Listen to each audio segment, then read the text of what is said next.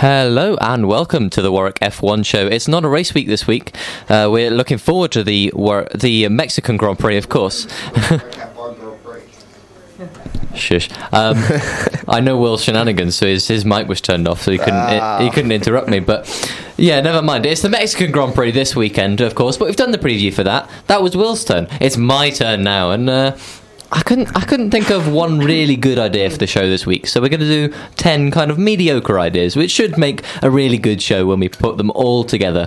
Either that, or I've just wasted 10 show ideas, and we'll see how it turns out. So, of course, my name's Jack Rowe, joined by the head of Raw Sport, Will Kingswood. Yeah, I'm back again.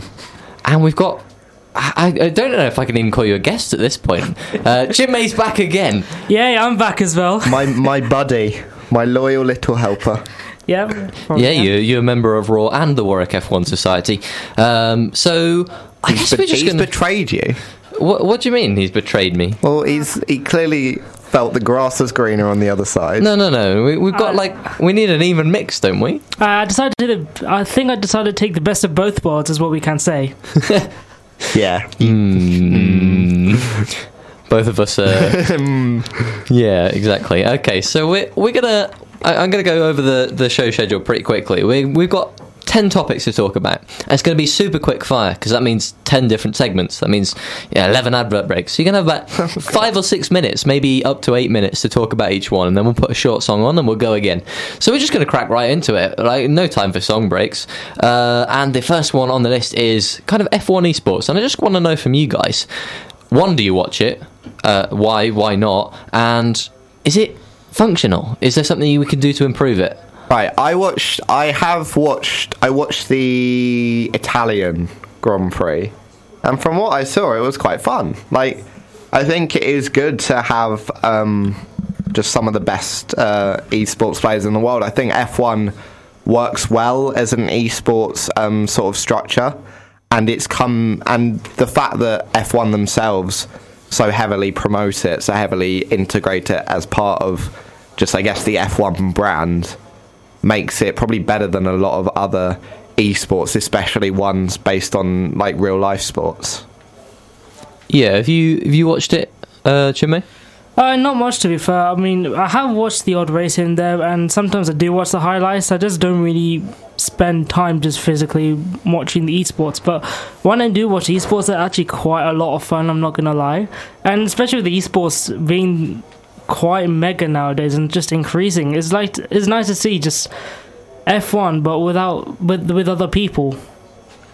Okay, so we know that F1 esports is run on kind of the latest game, and we'll come back to the game a little bit later as well, but is that kind of an issue? Is it esports ready? Because you've got iRacing, right? That's a proper simulator. You've got Assetto Corsa.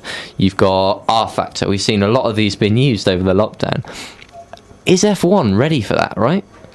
I think maybe, obviously you've got the idea that F1 is properly licensed by Codemasters, and I think now Codemasters are owned by EA as well. I think that the sport, I think it works. I think that's what I'd say. I think it works because it especially gives more accessibility to like more general, more casual players.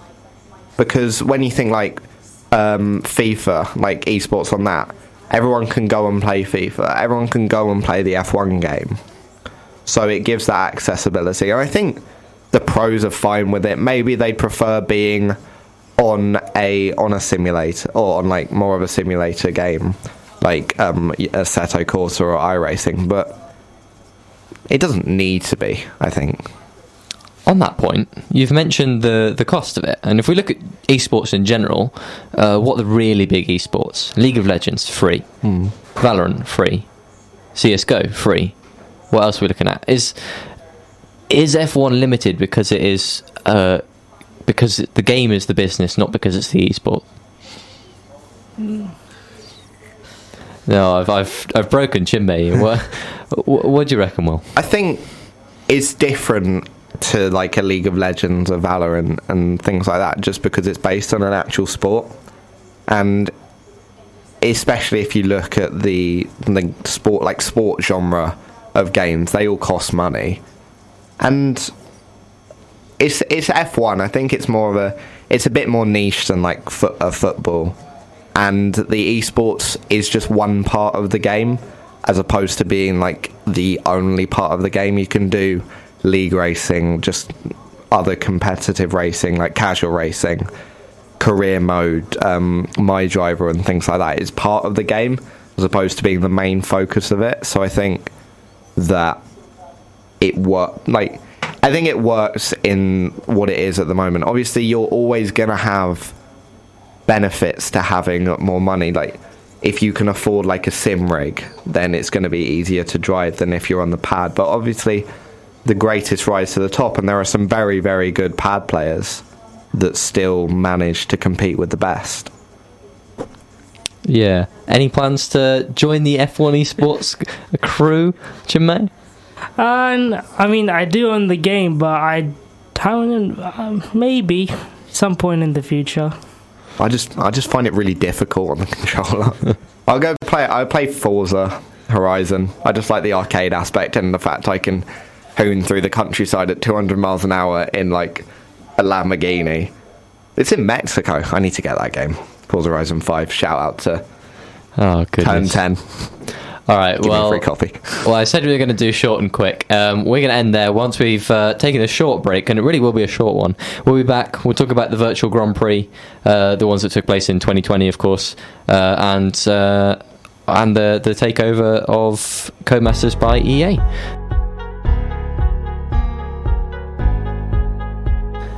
Back to the scheduled programming. It's the Warwick F1 show, just talking about some random topics, I guess. And we were kind of moving on from Warwick Esport.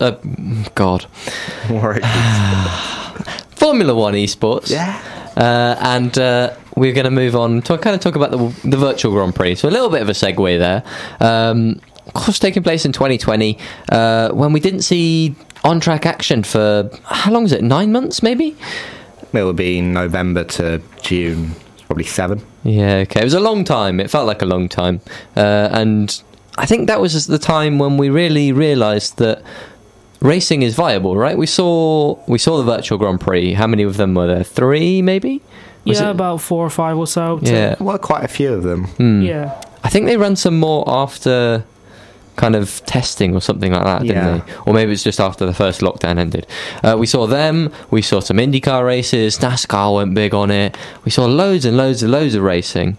I just want to kind of get from you, like, one, did you watch it, and kind of what stood out to you? I did watch them. I don't remember much of them because it was last year now, but I still remember there was some actually really good racing happening between I think it was Brazil, where it was about 4 laps where Alex Albon and Charles Leclerc literally went side by side for literally side by side continuously, or at least exchanging positions constantly for about 4 or 5 laps. It was just one of the best, like, really, really good racing that I've seen. That. And it's also fun to see how other people, like, outside of F1 also get involved. I think one of the goalkeepers also... Thibaut Courtois, yeah. Yeah, Courtois got involved in a lot of esports. And it was just nice to see how many people really did get involved in the virtual Grand Prix. And it's also really nice to see F1 actually do something during lockdown to keep all its fans entertained as well. Yeah, is it something that we're likely to see again? Is it a one-off thing, or... Because we know that Liberty Media really like this kind of thing. They want the marketing, they want the hype around it. They've really benefited from the Twitch quartet, as we like to say. Would you like to see it again, Will? I mean, I think it'll be a one-off thing. I think so. Obviously, it started with Veloce, I want to say, that had not the Australian Grand Prix in the wake of obviously the race being cancelled in March, and then it sort of got brought under F1's wing, and then they did their own like virtual Grand Prix series. But realistically, I don't think it will happen again. I think obviously they want to put more focus on the esports, and like the drivers probably don't have time. I think you will see drivers probably streaming again. You'll see them on Twitch, like Leclerc, Russell, Albon, Norris. I think he still streams. I think you'll see them back there, and I think you will see them racing, just probably not in the formalised structure that we saw over those months. Yeah, because we kind of see, I guess, this expanded calendar, right? F1 wants to take as much of that year as possible. Is this a solution to that? Because, I mean, with 23 races, there's a lot of talk about, teams being stretched to their limit. And we saw, Formula E did it as well, didn't they? They did a proper one. Like, they had all the drivers involved. It was a requirement for them. So, obviously, it's possible. Is that a solution to that problem? Or is it an addition? Or just a bit meh for them? I think it would be a nice addition. I think it would probably be nice to have something a little bit different, a bit offbeat, to see us involved with every single F1 driver just doing something different. But I doubt that all the drivers would want to get involved with it. I don't see all F1 drivers, at least, willing to be doing something like an esports, I'm not going to lie. But it'll be good to see something like this happen every once in a while, just to give an offbeat and, have a bit of a laugh. Yeah, is it more about that? Is it more about the having a laugh than that? In that case, I think, who was it? Ian Poulter, the golfer, right down the back every week, got in the way. But is it more about that? Do we need to see more, like, fun little bits? Is it enough to just have 20 drivers that you mostly know just go and race around a thing? Well, I think it was perfect from a marketing standpoint, because you are taking people from outside the world of F1. You had like your Thibaut Courtois, you had your who else? Oh, Ian Poulter, you said, and then you got YouTubers like Pieface, and then YouTubers from within the F1 scene like Arava, T-Mac Marduk, took part in a load of the races. Jimmy Broadbent, obviously, and then I think it just merged sort of. While F1 was a thing, I don't think enough people knew enough people to talk about F1 with. But as soon as you see, your favourite, or like Real Madrid fans, you see your goalkeeper driving in the virtual Grand Prix, you're like, and you like F1, you're like, Courtois did you see Courtois in F1 to like other Real Madrid fans? And then you talk about F1. I think the variety of competitors meant that more people were drawn into the sport, because while they may have obviously that one interest, they may be interested in FIFA through Pieface, golf through Ian Poulter, football through Courtois. That brought them into F1 and sort of linked fandoms that weren't originally linked in the first place. It's a good point. We're going to kind of talk about EA as well. A bit of a meme, I think. But EA own Codemasters at the moment, don't they? They have done since before. When was it? Was it like midway through the development of F1 2021, I think? Yeah. Do you think they're going to ruin it, basically? Because they've got a reputation for doing that, haven't they? They own all the FIFAs, the NBAs, whatever. And yeah, it's difficult to say. But do you think they're going to ruin it? I hope not. That's what I hope for. I just hope Codemasters keep pretty much all the say in the development side of things compared to EA. I don't think F1 will let them ruin it, because they'll just stop giving the license. F1 know that the game especially is another way for fans to get introduced into the sport. Like, you see it whenever the game comes out in June, that's the game for at least a week. Everyone, or like a load of streamers play it, things like that. F1 won't let EA ruin it, and they also won't allow. And I think there's too much of history of how it works. You get access to all the cars, all the drivers. Maybe they make online a bit more like EA-y. But pay to win. To be honest, online isn't even the main aspect of F1 as opposed to, obviously, FIFA. Most people, I'd say, play career mode and My Driver. Like, I got the game last year. I didn't really do much online. I did career mode most of the time. I mean, I've had every single Formula 1 game since 2017, and I've played online mode twice in the last 4 or 5 years. Yeah. I think online works a lot better. As opposed to a FIFA where you can just play someone random, online works better when you're playing with friends. And then that's always going to be a thing. And then other than that, most people do a career mode because realistically you can make a career mode as hard or as easy as you want it to be. You've got that control. And I think because of that and because it's been so ingrained for so long that there's career mode, there's online, and there's now a few newer features, like it won't, I don't even think EA, to finish off, can ruin the game. I don't see a way of them making it worse. I can only see a way of, because they're probably going to give Codemasters so much more money, that the game can only really get better. All right, well, we'll come back to that in about 2 years' time, and we'll see, shall we?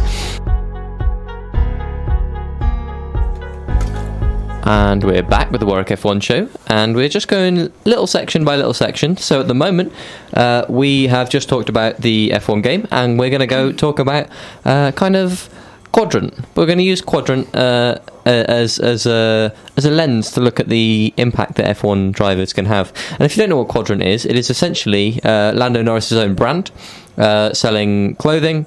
He sponsors a couple of karts or something like that, and most importantly, I think the YouTube channel, that's the biggest place, right? Yeah. Have you guys seen any of that? I've watched a bit of it. I think I always find it better when they've got guests on. I don't know, I didn't really watch any of their channels individually. So I didn't really see the appeal of watching the group channel because, like, I didn't. That's not the only F1 kind of group channel we've got, right? And we've talked about it already. There's Veloce Esports. Is this tendency to kind of take a few? It's not even minor, is it? These are like reasonably sized channels and just kind of mush them together. Is that something we're going to see more in the future, do you think? Probably. I mean, to be fair, something like this, you can never predict what you're going to find. You know, next thing you know, probably Veloce is going to, I don't know, probably do collaboration with KSI, and then you never know with anything. I mean, I doubt. I mean, the chance of that is probably next to nothing. I mean, but you probably might see channels like this do stuff for Formula One. I mean, Formula One YouTube channel has already done stuff. I think was it Josh Ravel did something with F2 review. That's such a good video. I mean, he's a brilliant YouTuber anyway. So, I mean, I won't be surprised if something collaborations do happen in the future anyway. Yeah, and we've already seen Veloce, because they're an esports team, and they've got this F1 side, and a bit of racing as well, but they've got a team in Extreme E, haven't they? Yeah. I can't remember who drove for them now. Jamie Chadwick, I think. And, don't ask me who the other one is. Let me find it.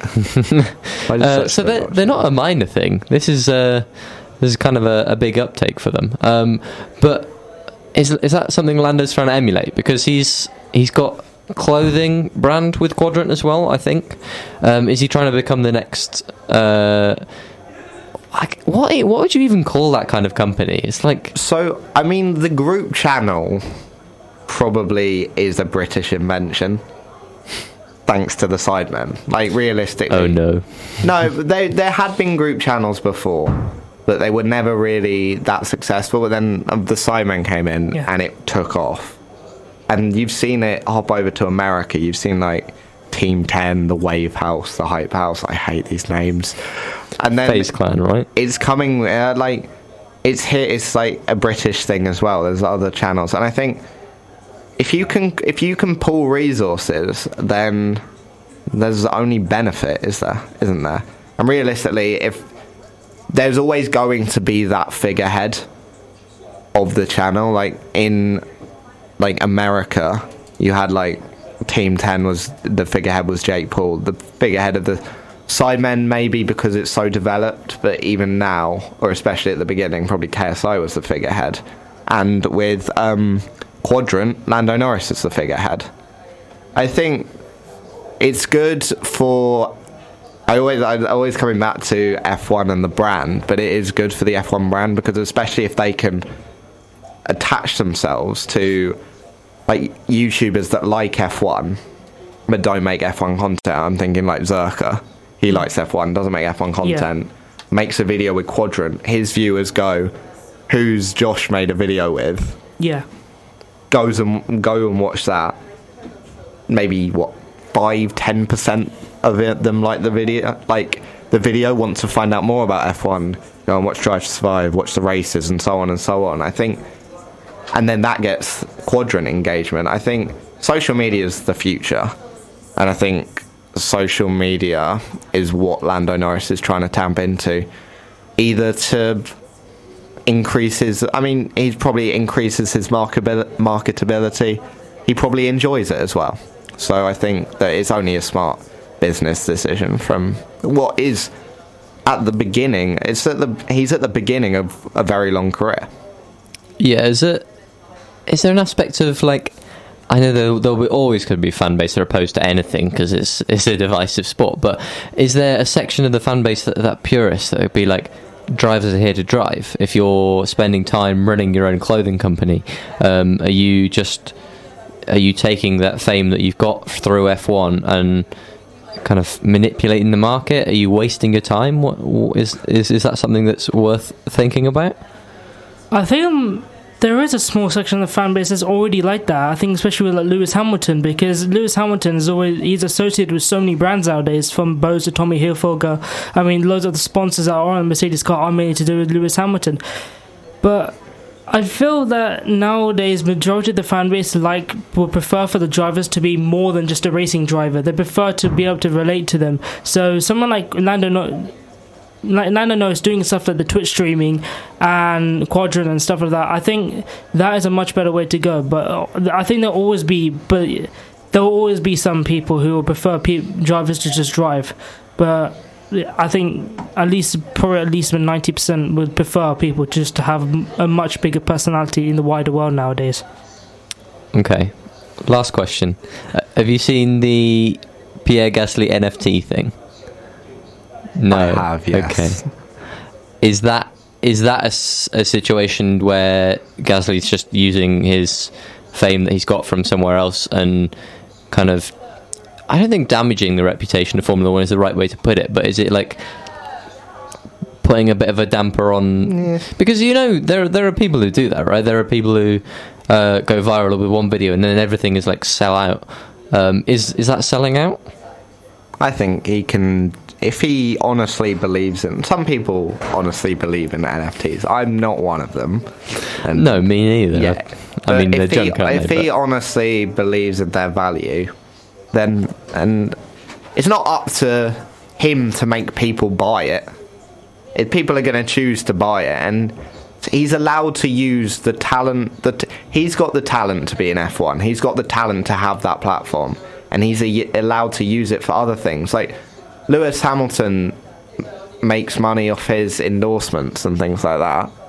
He's allowed to do that. Like Lando Norris is probably making money off Quadrant. He's allowed to do that if he wants to. Like, you can choose to do these things, and I think that it's fine. I think we need to recognise that sports people are now celebrities.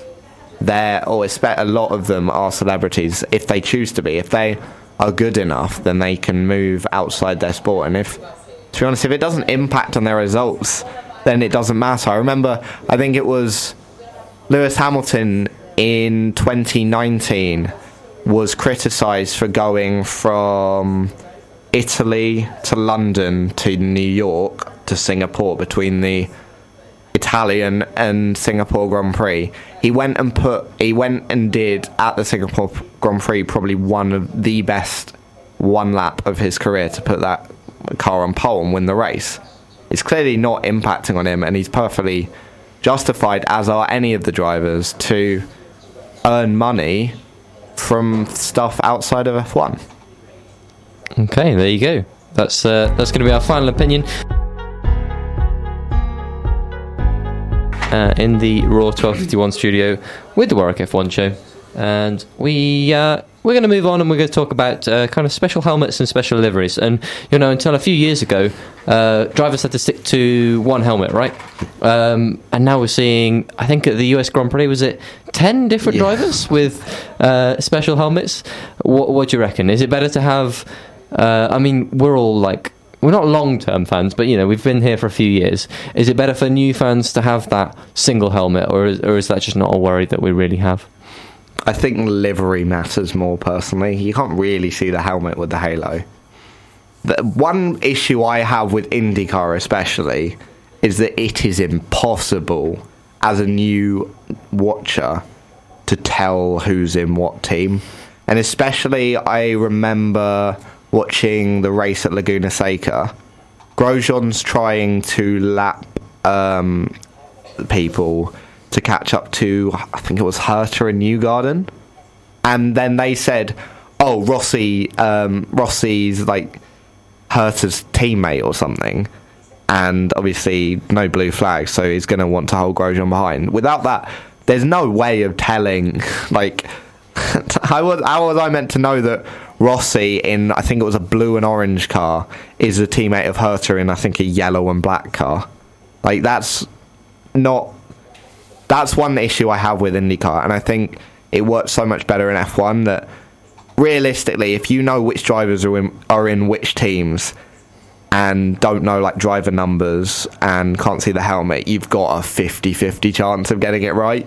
I mean, Crofty still gets it wrong more times than we'd probably like, but at worst, I think the livery makes more of a difference, and then that gives the drivers variety to have fun. I'd love to have a new helmet at every race, just the ones that look really cool.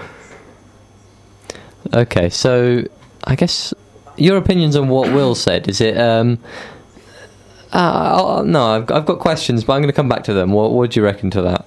No, I fully agree with what Will said. I think is at least having like a livery that's consistent, like you can actually tell what team it is, and you have at least a 50-50 chance of getting the drivers right.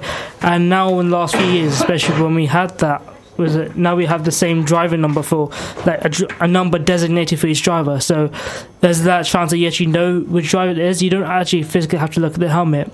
And plus, with the helmet, is like the only piece of attire or gear that the drivers have that they can go full on creative with, and it like Will said, it's really fun to see just to see what the drivers come up with, and especially people like Lando Norris and Daniel Ricciardo in particular really going full out creative with the helmets. It's just really fun to see it. And I guess it kind of leans into the whole personalisation that we started when we got proper like fixed driver numbers as well. What was that? Was that 2015, 2014, something like that? I think it was 15. Okay, yeah, and that was kind of when we started to notice this big change in Formula One. Let's talk about special liveries then. I'll come back to my questions, but we've seen how many this year? 3? We've seen the Gulf, McLaren. Yeah. We've seen the Red Bull. Yeah. We saw kind of one for Alfa Romeo at Monza. Yeah, technically, but wasn't much difference. Yeah, it was just a splash of green paint at the back of the car, and that's it. I think that was it this year, isn't it? What do you reckon to them? Because you've kind of made your opinions clear. If it's you want to see those consistent teams, but is that too much, or is it just a one-off all right for you, Will? I think liveries, especially if they're very different, the Red Bull in Turkey and the McLaren in Monaco, and then to a lesser extent maybe even the Ferrari in Mugello, and the Mercedes in Germany 2019. Yeah.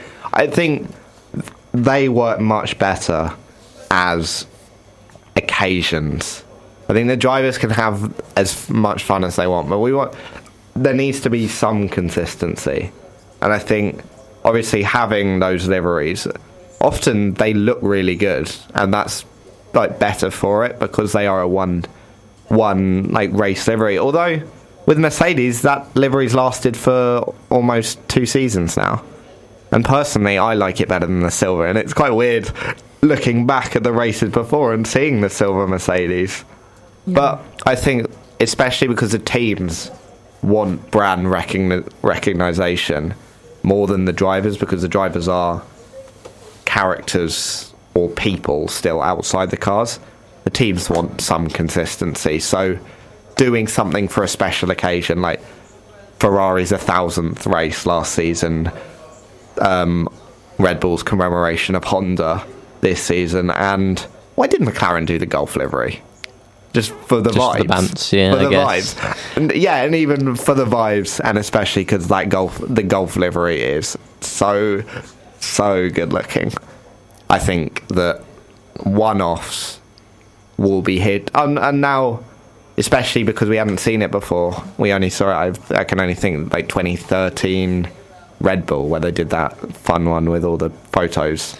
Yeah, we've seen a lot of kind of pit crew stuff, haven't we? Especially from Red Bull. Red Bull are kind of prolific at it. I guess that comes from not being a car company so much as they're very brand focused anyway, right? Yeah. So let's say, I think on the rules you would add like one race, right? One per year.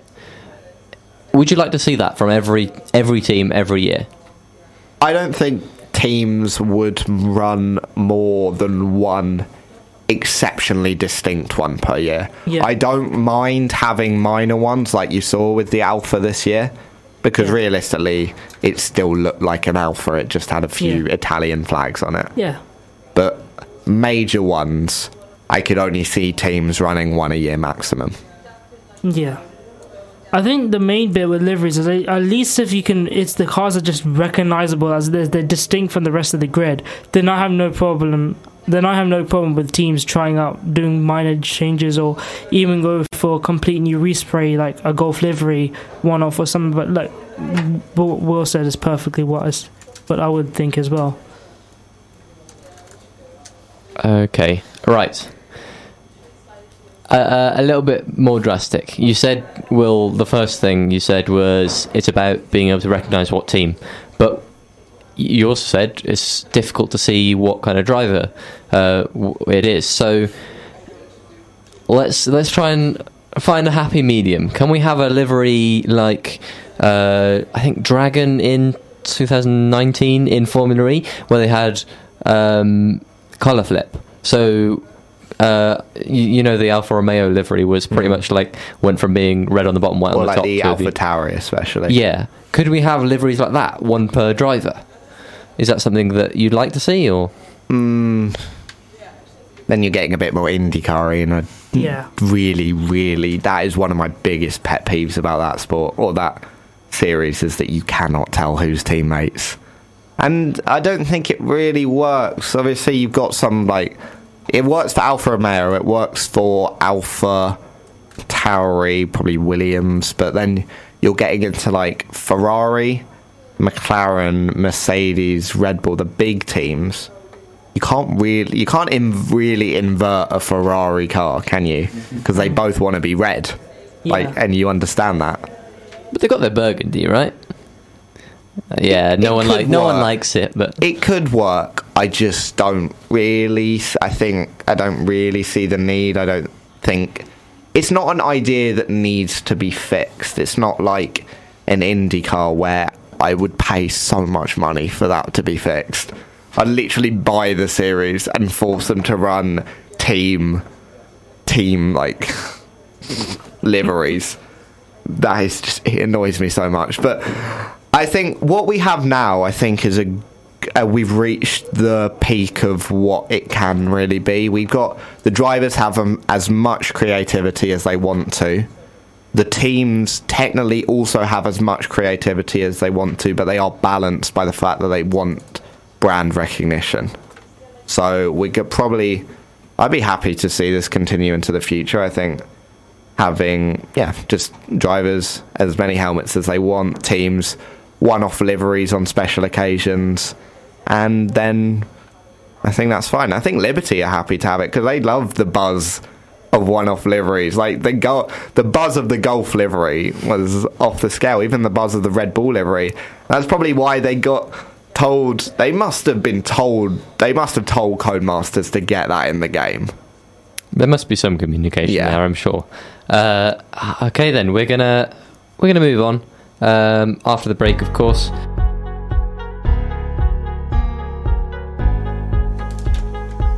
And we're back with the Warwick F1 show, and we're really going short and sharp now, running out of time. So we're going to talk for the last section this hour about kind of segueing on a little bit, and I want to talk about what would happen or how we fix Monaco. And we're going to start with special liveries again.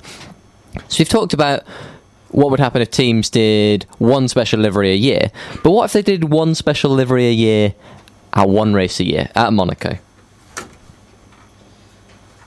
I'm not gonna lie, I don't. As much as the liveries would look beautiful on the night lights, I wouldn't want to see in Monaco night race. Nope. Mainly that is not what I. We're gonna come on to that. I've special liveries. Yeah, in Monaco. I've distracted. No, we were talking about that over the break, so I'll forgive you for that. But I'll continue my point. I mean, as much as the liveries would just look beautiful under the lights, it would. I kind of just like, because it would just hide all the rest of the scenery, like the harbour would look nice because obviously the lights and stuff. But like for me, majority of what makes Monaco really nice is just the scenery around as well. The Riviera, just like with the mountains and stuff like that. I just feel that sort of bit would take away a lot of the charm of Monaco, in my opinion. Even though a night race would look cool with liveries and stuff like that. So I mean, well, I'll do both. So special liveries could work. I mean, if you're going to pick a race to do it, it's fine. If you were going to pick a race to do it, Monaco would be the one. Night race, yeah, you'd have the big bright lights. It would feel like a event, like not black tie, like glam, just a glamorous event at night in Monaco, things like that. I'd like, and then maybe you marry the two and you go for like a sunset race. You have the sun setting over the mountains as they start, and then we finish under the lights. Where have we seen sunset races before? We see Abu Dhabi's a sunset race. I don't think there's been any. I think maybe the first Bahrain one was, or the second Bahrain one was, or something like that. Maybe. Yeah, I think the first Bahrain race last year was a sunset or something like that, and then Sakir was the one with the outer loop was night. Well, we see a lot of night races in Asia, right? We've seen Singapore has been like I think Singapore's the best one. I don't know about you guys. What do you reckon's the best night race? I'd say Singapore. That's, for me, the whole charm of the race. There you go. What about you, Will? Yeah, I think Singapore gets a lot less criticism than it probably merits just because it's a night race. Well, does the same thing not apply for Monaco? Right? Well, I know we have the glitz and glamour already. I know it's the jewel in the crown, so to speak. But we don't get good racing there. And Singapore was pretty much universally hated as I don't know. I think Singapore's always been night. Has it? I'm sure it's more Bahrain, especially Bahrain on the calendar in 06. I want to say 06, it might be wrong, but came on the calendar in was it 06? Because I feel like they didn't race there in 07 or 08. Someone Google that. But came on the calendar as a day race, wasn't really loved.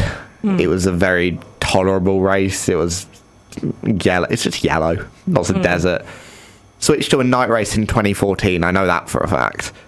And suddenly, that's one of the best races on the calendar now. Because maybe you just got unlucky with how the racing was before it went dark.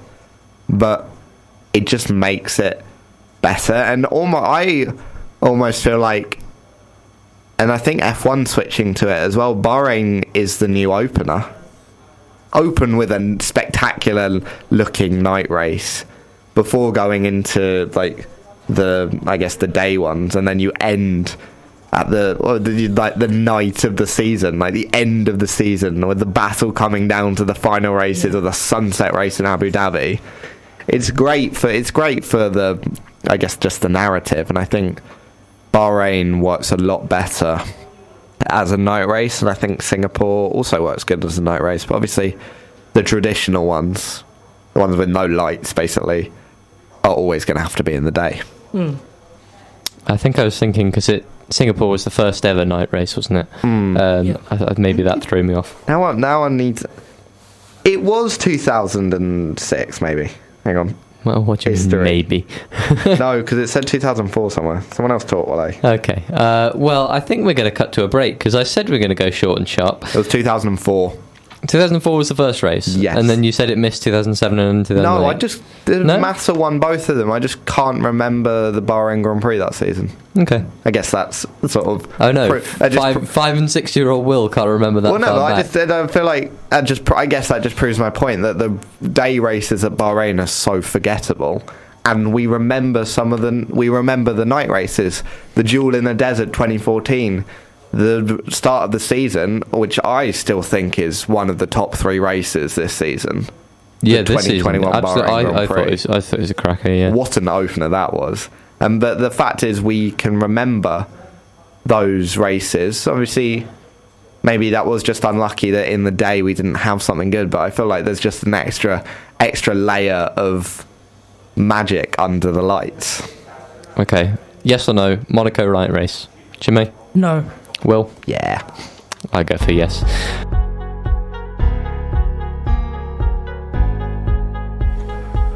And welcome back to the Work F1 show. It is the top of the hour here on Raw 12:51 AM. My name is Jack Rowe, publicity officer for Warwick F1 Society. We're joined, of course, by Will Kingswood, the head of sport at Raw. Yeah, whatever. He's nodding. He's forgotten his... I didn't even put his mic up. What a disaster, right. And I'm also joined, of course, by Chinmay from, I guess, both of them now, both. Right? You've betrayed me and joined Raw as well, but... we welcome you with open arms. Yeah, okay, we get it. And we're talking about a mismatch of topics here. We've gone through 5 kind of mini topics that we can't stretch into a whole show, but we can definitely fit in 10 minutes. And we're going to keep going on that front, talking about Pirelli. And I want to know, because they took over from Bridgestone, wasn't it? Yeah. In 2014? Was it earlier than that? It was 2011. Oh, was it way earlier than that? Okay, no, I'm right. I'm sorry, I'm way off. Have they done a good enough job, basically? I mean, I think they've just done what they've been asked to every year, and I think, to be honest, they've probably got more criticism than they deserve. They were asked to create tyres that fell apart in the first few years. They did that. They probably fell apart maybe slightly too quickly, but they've done what they've been asked to, and I think now especially I've got little to no issue with the tyres. I think they offer, maybe I would say they're slightly too durable, but then maybe they're not. I think the tyres now are very fine. They're there. They can influence a race with strategy. They allow for that strategy. But they're not going to fall apart every 5 seconds, I guess. Yeah, I mean, nothing.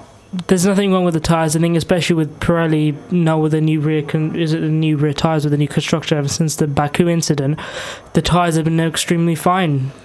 I'll probably jinx something that's going to happen in the next couple of races with the Pirelli tyres now.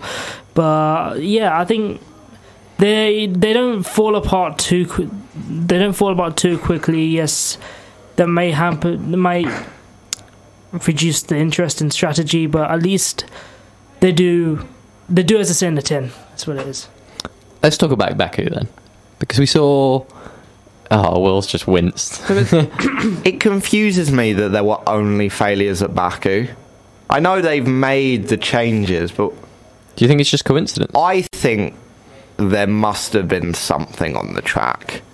On the racing line, maybe it was embedded in the tarmac, and people just got unlucky.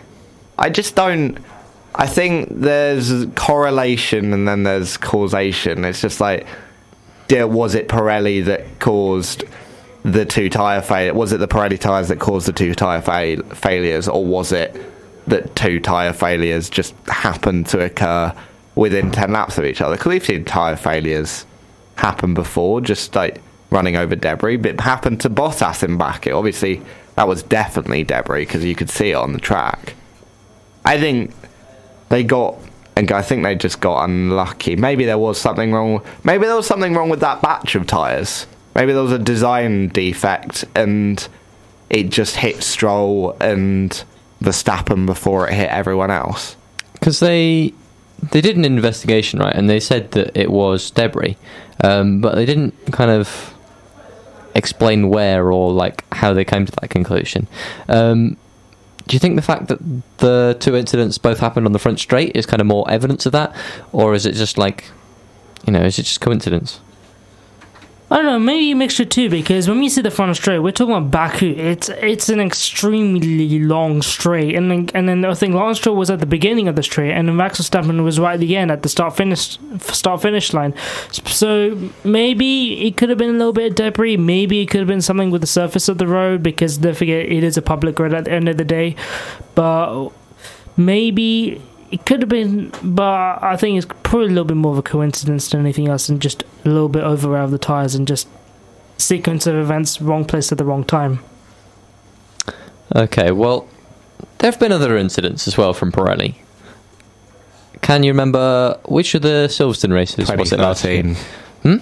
It was 2013 Silverstone. I was thinking of the exact one.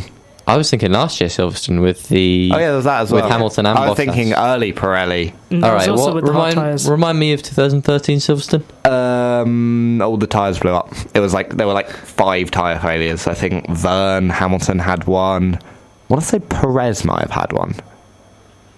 But yeah, there were 5 tyre failures. They changed the tyres, and from what I remember, that seemed to really benefit Red Bull, and Vettel went on to win 9 straight races after that. And then obviously, as you were saying, we had last year. I think the Silverstone especially is a very tyre demanding circuit, which is why had they changed the rules by Silverstone on pressures from Baku? They must have, surely. Because you look at Silverstone and the amount of tyre issues that we've had at that track. We had 13. We had, I want to say, 3 last year. I don't know. Oh, it was Kvyat, Sainz, and Bottas and Hamilton, so 4. So Silverstone, I think, is the peak tyre potential for problems track. I think they actually did change the tyre. I don't think so if they did it specific for Baku, but I remember they did increase the tyre pressures for the race after that, because Silverstone was 2 weeks in a row. Yeah, I think they have different tyre pressures per track, don't they? Yeah. Or is it? Yeah. They must do. Yeah, because obviously different tracks will have different, because obviously there's 5 different tyres for the... Or maybe they've got different compounds and that mandates running at different pressures or something.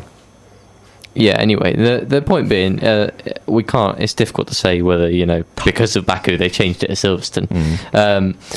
Yeah, and let's talk about very quickly about the new diameter tyres. I have immediately forgotten the number, but they've introduced bigger tyres to Formula 2, and they're doing the same to Formula 1 next year. I think it's 18-inch rims, I'm not sure on the tyre. Well, I think... Well, yeah. Are the tyres the same size? I think the tyre diameter is bigger, but I don't think it's... I think it's slightly bigger, and it doesn't compensate for the amount the rims have grown. Yeah, there you go. So the obviously the wheels are going from 13-inch to 18-inch. The tread width is staying the same as this year, but the overall diameter is just going to increase very slightly because obviously it's low profile tyres as well. Yeah.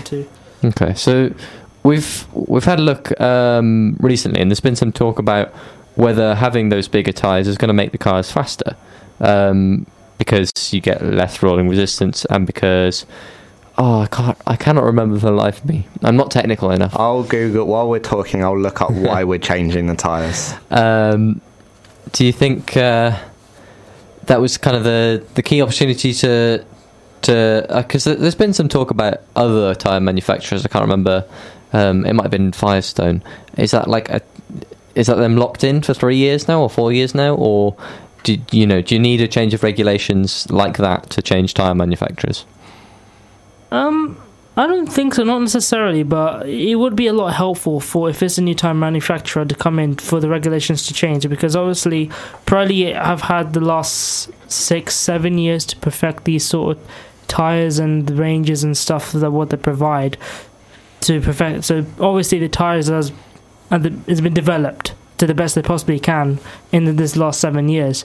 So, but I think we've seen other tyre manufacturers come in at the same time with the same regulations. I think it was a Michelin and Bridgestone happening at the beginning of the millennium, and obviously they weren't side by side with each other, but obviously it would be easier if there were new regulations for new tyre manufacturers to come, especially with the R&D costs nowadays, especially with everything becoming so much expensive to develop. I think it's to increase the working range. So I guess with more rubber, there's more rubber to be cold, and you've got to get it. I don't know, it might be right, but theoretically, if there's more rubber that's going to be cold, and you have to get all of it within that working range, and if you go too far, then some of it's going to start to overheat. So if you've got less volume, I guess, it can be in a working range for a lot longer. And that means the driver's going to be able to push harder, and in the FIA's favourite two buzzwords, improve raceability. Which I'm pretty sure that second one isn't even a word, but... Well, we'll have to see whether it does improve raceability into next year, but we're not done talking about this year yet. We'll be taking a quick break, and then we'll be back with more little sections.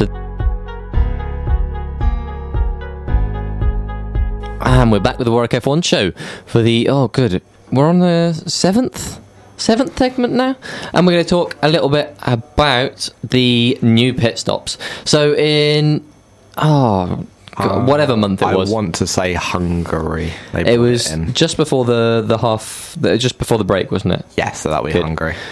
So yeah, in Hungary we saw changes to the way that pit stops are done. There's I can't remember what the time it is, 0.2 to 0.3 seconds between dropping and going.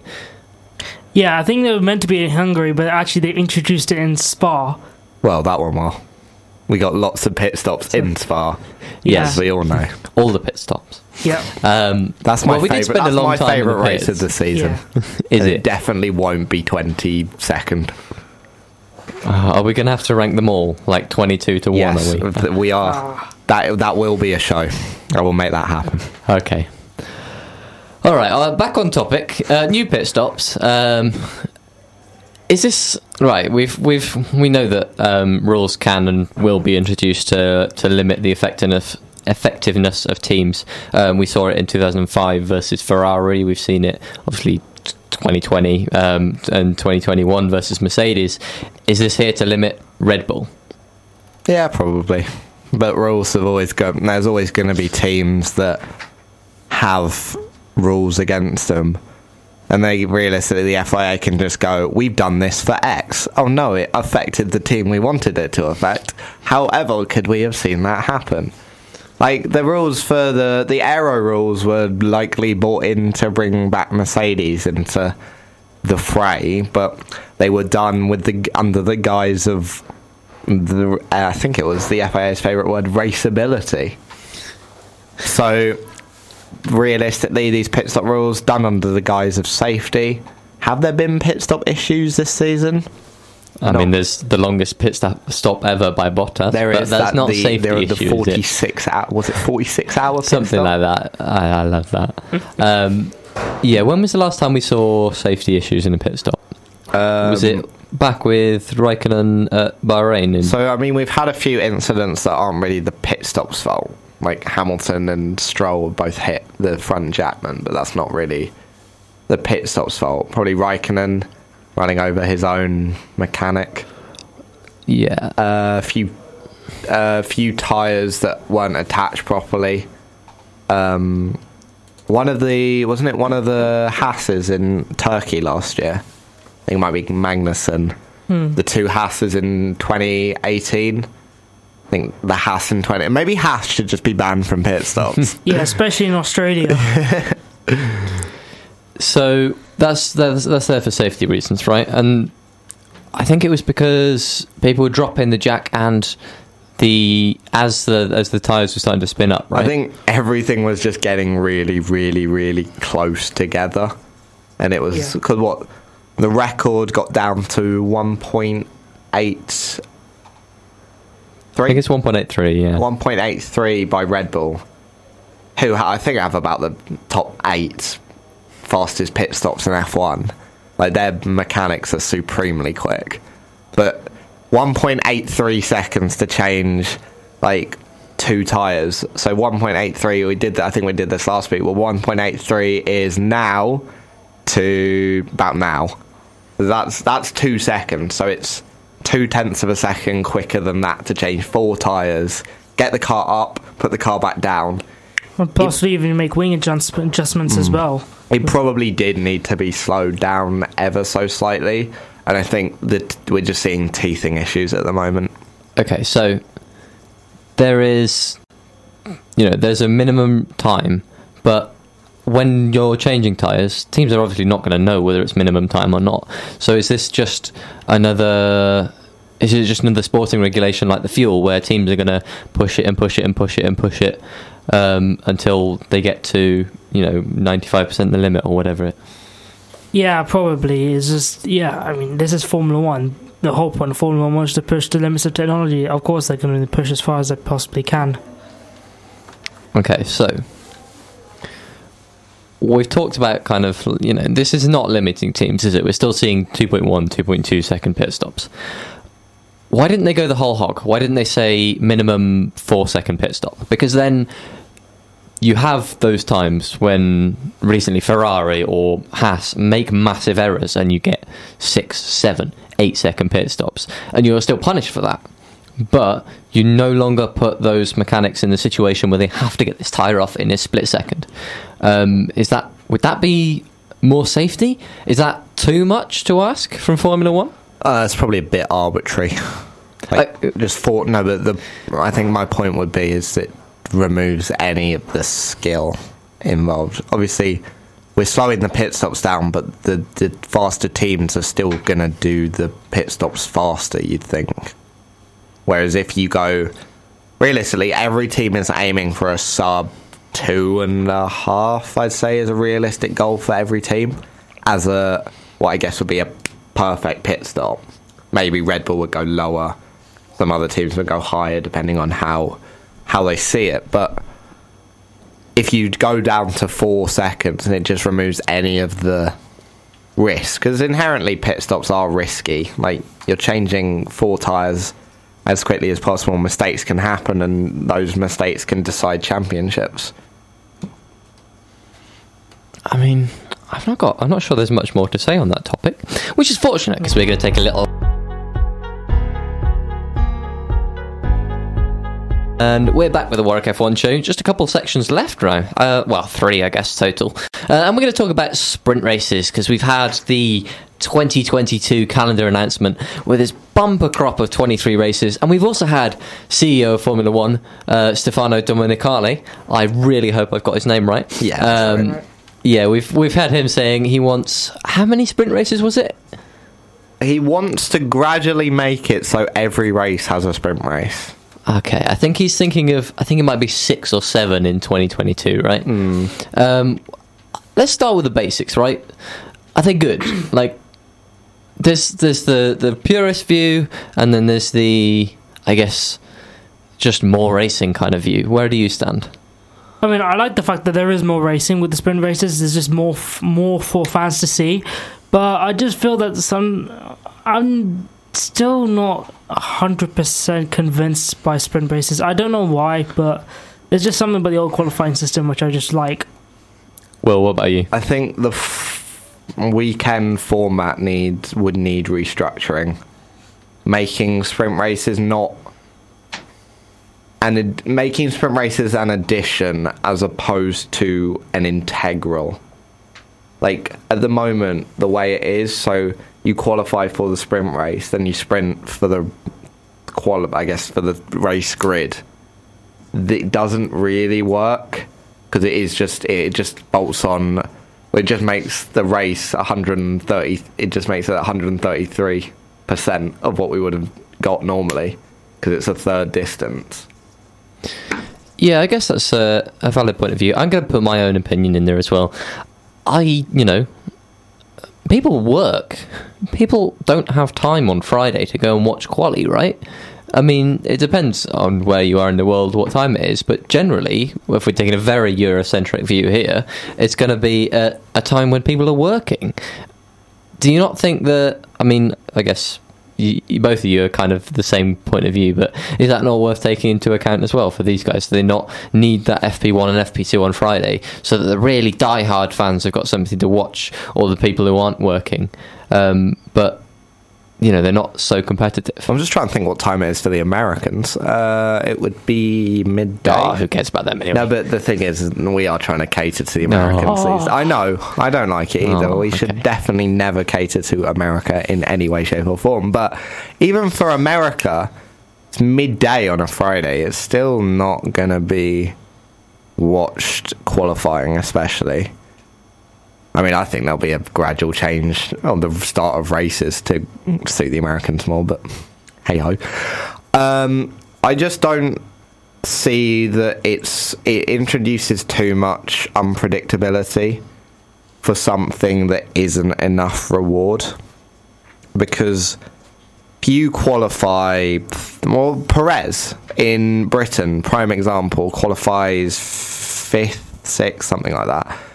Goes into the sprint race, spins off, starts a race at the back of the grid. That's the race over. Gasly in Italy, hits his front wing on. Who was it? I didn't watch it. The sprint race. It was just in front of Hamilton, wasn't it? Yeah. I cannot remember for the life of me. All right, Gasly. He hits his wing on someone. Was it one of the McLarens? I think might have been Ricciardo. Yeah, probably that sounds right. Hits his front wing on someone, but that breaks. He goes off at. Curva Grande, starts at the back of the grid, and that's race over. And it's all for the reward of 3 points maximum. It's not, they need to change it, so in my view, the sprint race is a standalone event where we do, maybe it's just a standalone event. Maybe, I don't know. I just don't really see the need for it. I understand more racing, but just make the races longer if you want that. The thing is, we see in some places, qualifying's a really big event, isn't it? It feels like there's that 2 massive event that you have to watch format, and changing it to the 3-day, does it? I feel like it just dilutes both events for me, rather than I don't have 1.5 times the excitement. I've got the same level of excitement, just spread over a day that I might not be able to watch. So yeah, I guess can we, as a 3, we're kind of agreed that sprint races are not that great. It definitely doesn't work for some tracks. Yeah, 100%. Okay, so why have they introduced it to, like you've said, why are they trying to bring it in every track? Because they've had feedback on this, right? I think as a community, obviously I cannot speak for everyone, but I feel like there has been fairly meh reaction to it. What about this is so good for Formula One? Or at least for the company, for their bank account? I mean, probably because it's the fact that it's another race. Like more people will see more racing. I feel like if we do something, would it probably work if we do something like qualifying in the morning and then sprint race in the afternoon or something like that, instead of to spread the whole thing over the 2 days itself rather than do it on the Friday evening. That could work, but. Are they trying to get more people at the track as well? Is it for television views, or is it for people live, do you think? Probably. I think it is more the fans at the track, because they're going to make more money if people go to the event and if people watch it on the telly. And realistically, for a fan, if I was a fan at the track, I think I'd prefer a sprint race. Because then you still get qualifying, you still get the thrill of watching the cars go flat out round the track, but then you just get more racing, you get more for your money. So if from a purely like fan at the track point of view, I think that it works. It just doesn't work at some tracks. Like especially the street ones. I think Monaco, the thrill is the qualifying. Watching those cars go that quickly through those narrow streets. Singapore, probably. Singapore won't really work. You can barely overtake on that track. Yeah, so it doesn't work at Singapore. Well, it's just anywhere where there's bad racing, just not, right? Yeah, bad racing. I think we need to be honest, we need to probably wait until 22, because if the racing is brilliant in 22, they're somehow so close together, it's like overtakes for the lead every lap, then you're probably going to see a lot more support for it. I don't think they picked the right tracks for it this season. Okay, and we're likely to see it. Has it been confirmed for Brazil yet?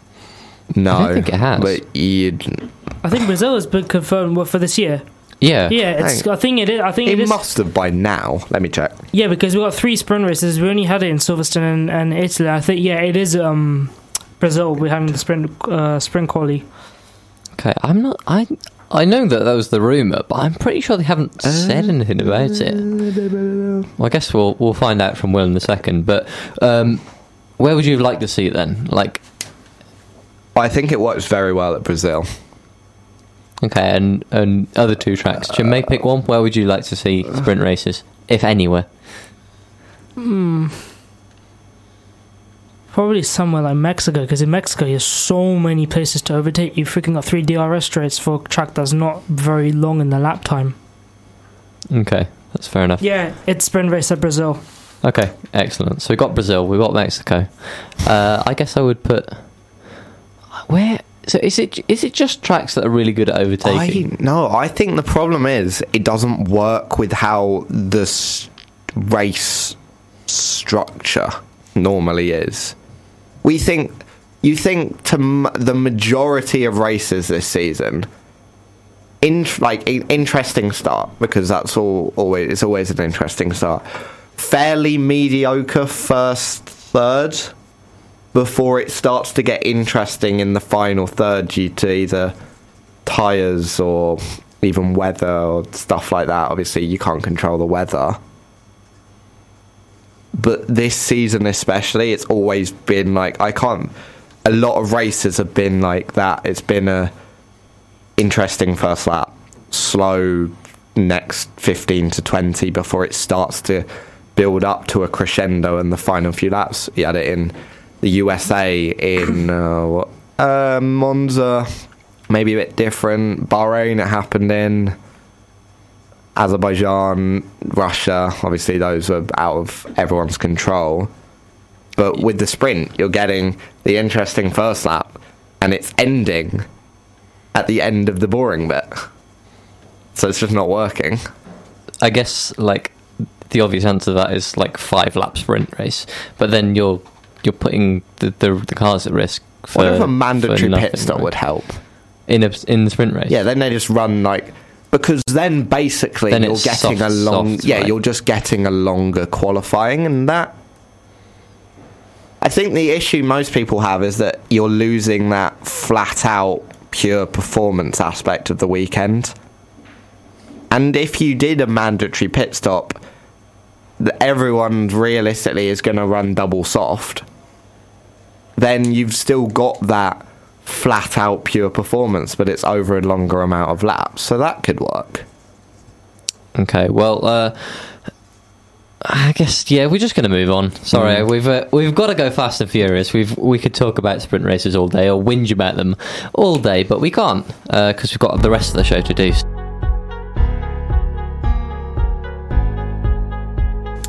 And we're back.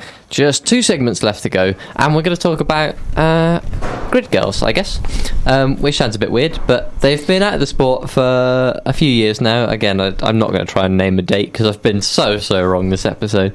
But we had a little bit of discussion. Are you going to look it up now? Yeah, are you? I need to know these things. I'm just gonna know everything by the end of the year. I wanted to say 2017. Was it that late? Well, they were. Okay, from the start of 2018, so technically I was right. Oh my god. It feels like so much longer ago. I'm not doing that. I mean, I already introduced it as the Encyclopedia of F1, so I feel like you've got the kudos already. I'm not gonna I'm not going to add to that. Don't worry. Why did it take so long? Right? Okay. Grid goals, should they be there or not? We'll start with that question. Not really. In the state they were, especially. I don't think they're necessary. I think it was more of a we don't want to change something that's already a thing. And then everyone sort of got like, why are they there? And then we got rid of them. And then people were outraged for exactly 7 seconds and then forgot about it. That was about it. What was your thoughts on it all? I think you pretty much said my thoughts exactly, to be fair. Yeah, cool. That's fine. So, and it's time for the next song. No, we're not doing that. I brought this up for a reason. We saw the US Grand Prix 2 weeks ago, and there were cheerleaders, right? I don't know about you guys, but just making that just made me feel distinctly uncomfortable. It's American. Yeah, okay. Everything about that country makes me feel distinctly uncomfortable. And it just feels a bit unnecessary. Yeah, it does feel like that. Anyway, the point being, clearly there's an aspect of sexualization of women there. But can we turn this into something better? We've got however long we've got, not very long at all. We've got till the end of the segment, like 5 minutes. What can we do to make this better? Is it entirely unnecessary? Is it adding too many people to the grid? Can we get some fans in there? What's the best, not solution, because it's not a problem anymore, but how can we turn this into something positive? I mean, they did the Grid Kids. That sounds weird. They introduced the Grid Kids just as a replacement. I think they'd still be doing that if it wasn't for COVID, and obviously we've got a bubble now. I think it's a paddock bubble, so if you go into, I think it's like the green zone, you can't leave, and it feels a bit harsh leaving, like keeping children there for a few hours. Children are very fussy. So we shouldn't be talking about the Americans in the green zone at the same time. Yeah. But I think they had the Grid Kids. They'd still be having the Grid Kids without COVID restrictions. And yeah, I mean, it gives a kid an experience that they'll probably never forget. I think realistically, it was a good not solution, but good replacement. And I think that once COVID really dies away, they'll probably bring it back. What do you reckon? Do you think they'll actually bring it back? Maybe, I would say. Oh yeah, but the PR on letting like children have a once in a lifetime experience is great. That's why footballers take kids out onto the field when they walk out. It's about the experience, and I think F1 would want to get in on that action. Okay, let's talk about walking out on the field, because that was the exact analogy I wanted to draw. We've seen the walkouts before, right? Very American thing, but we've had it in, we have it in football. We don't think of coming through smoke and busting through a banner and sprinting on the field as a very British thing, but it has been in football for so long. What we've seen it in, when was it in Formula 1? I cannot remember. 17. It was one of the. It was an American race. Yeah, of course it was. To be fair, I did actually quite like the novelty of it. I think it works in America. It would definitely not work in anywhere else that's not America. They'll probably do something like that in Miami. Miami's just Austin and Monaco combined, basically. There will be the glitz and the glamour, but with all the Americanism as well. I mean, Shaq showed up in a Longhorn stretch Chevrolet and then stood between Verstappen and Hamilton on the podium and was somehow still taller than Hamilton. There's nothing about that isn't absolutely absurd and very distinctly American. Okay, so I guess we have the driver tour around the track beforehand, right? We've seen that it's been a feature of Drive to Survive especially, but it's kind of there for the people watching live.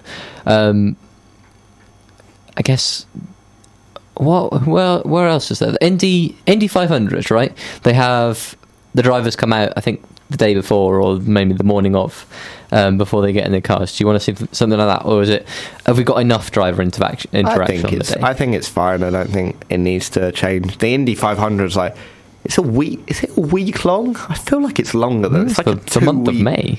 Yeah, the month of May. It's like a month-long event. I think this year they did like they did the road course event during it. But yeah, it's massive. I mean, I love it because it's always near my birthday, because it's the last weekend of May, so I get the Monaco Grand Prix and the Indy 500 as sporting events around my birthday, and the Champions League. I'm spoiled for choice when it comes to sport around then. All right, I'll finish flogging the dead horse. What about you, Chinmay? Would you like to see any more driver interaction? Is there something you want more from them, or is it just as good as is? I think it's just good as it is, really. I think anything more will probably start to come a bit unnecessary. Okay, well, I guess that section kind of answered the question, right? This is why it's not a full horse show.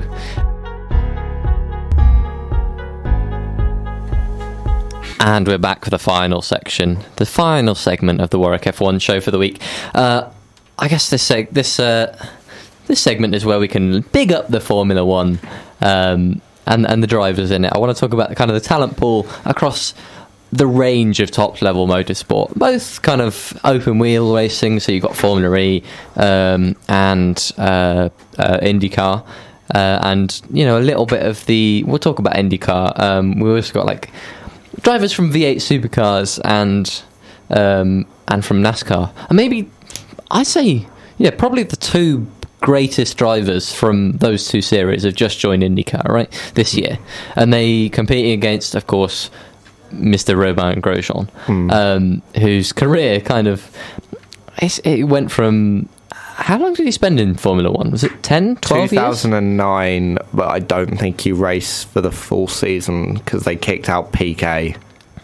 And then, obviously, he leaked everything. Didn't have a drive for 2010, so I think it might be 11 to 21, or 20, sorry.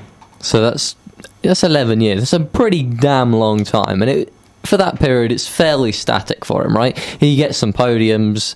He never won a race, did he? And then he ends up kind of with Haas, and then he's made this new career in Formula E. Like, he looks like a young driver there, right? IndyCar. So, yeah, that's the one. Never mind, I'll leave. Chinmay's hosting now. Right, yeah, sorry. In IndyCar, he looks like a new driver, right? I mean, he's doing wonders. I'm like, it's like this whole new side of Grosjean, like, he's practically acting like a new driver. It's just really fun to see this new, fresh view of Grosjean, of him with this somehow notorious reputation of crashing all the time in Formula One, crashing under the safety car in Baku, and think Ericsson hit him, and so on, etc. But yeah, it's just like he's getting podiums in his first season. It's not like it's a front runner team. I would say it's a upper midfield team at best, and. Yeah, and now next year he signed up. Was it Andretti Motorsport next year he signed with? Yeah, exactly. So, yeah, it is just looking like it's like a new Grosjean just coming all out in IndyCar now.